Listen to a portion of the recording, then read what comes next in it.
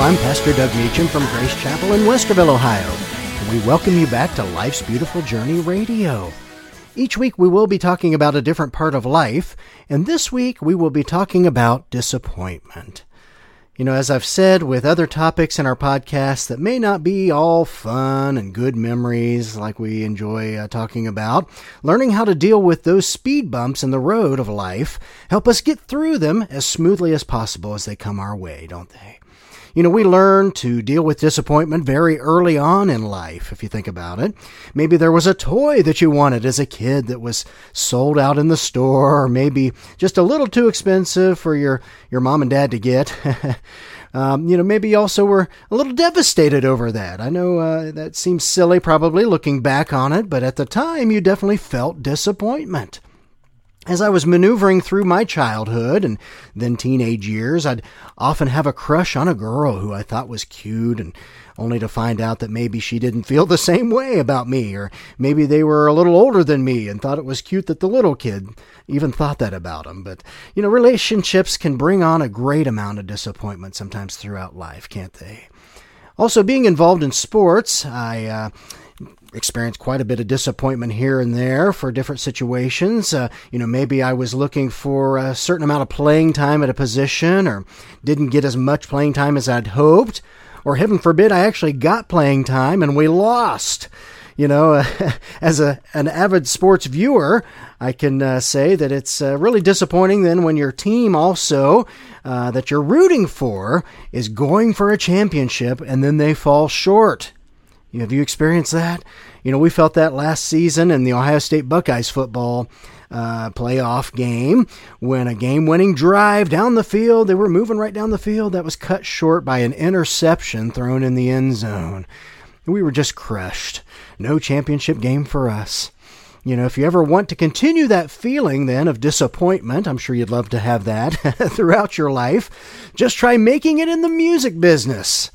Oh boy. I don't know how many times we thought we were getting our big break with a record label or a big live performance opportunity or some sort of media appearance like on TV or radio.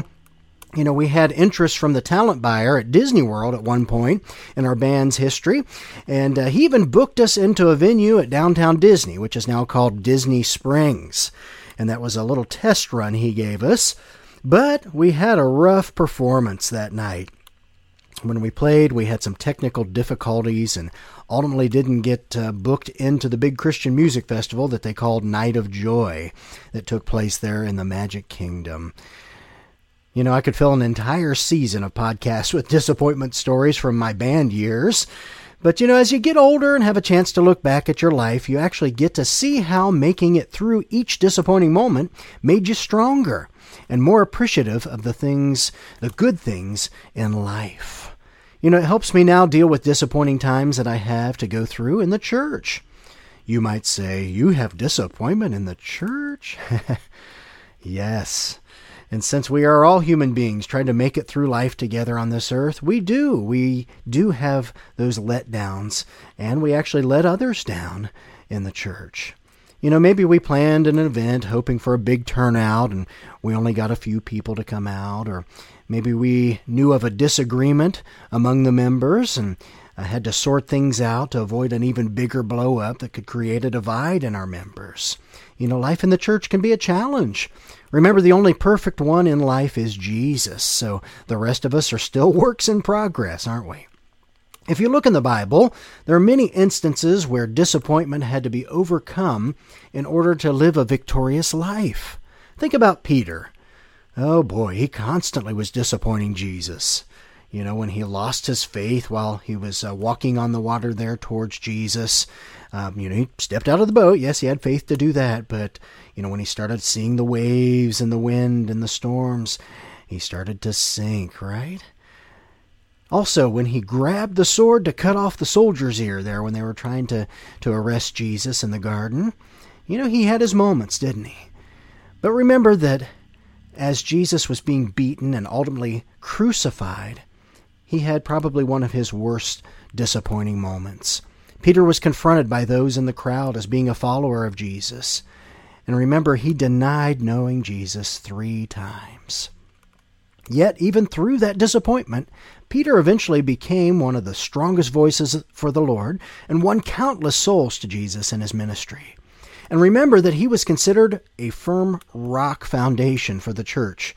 In fact, in Matthew 16:18 it says, "And I tell you that you are Peter, and on this rock I will build my church, and the gates of hell will not overcome it."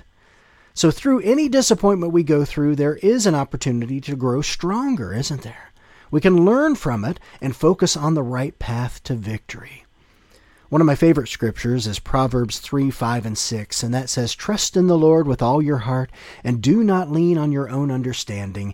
In all your ways acknowledge Him, and He will make your path straight." Isn't that encouraging? So we don't need to dwell on the disappointments in life.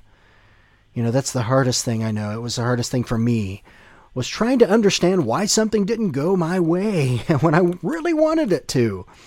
But as this scripture says, we can't rely on our own understanding of the situation. We just need to trust in the Lord. And we can believe that He has something even greater for us to experience, for something that will help us maybe even further His kingdom.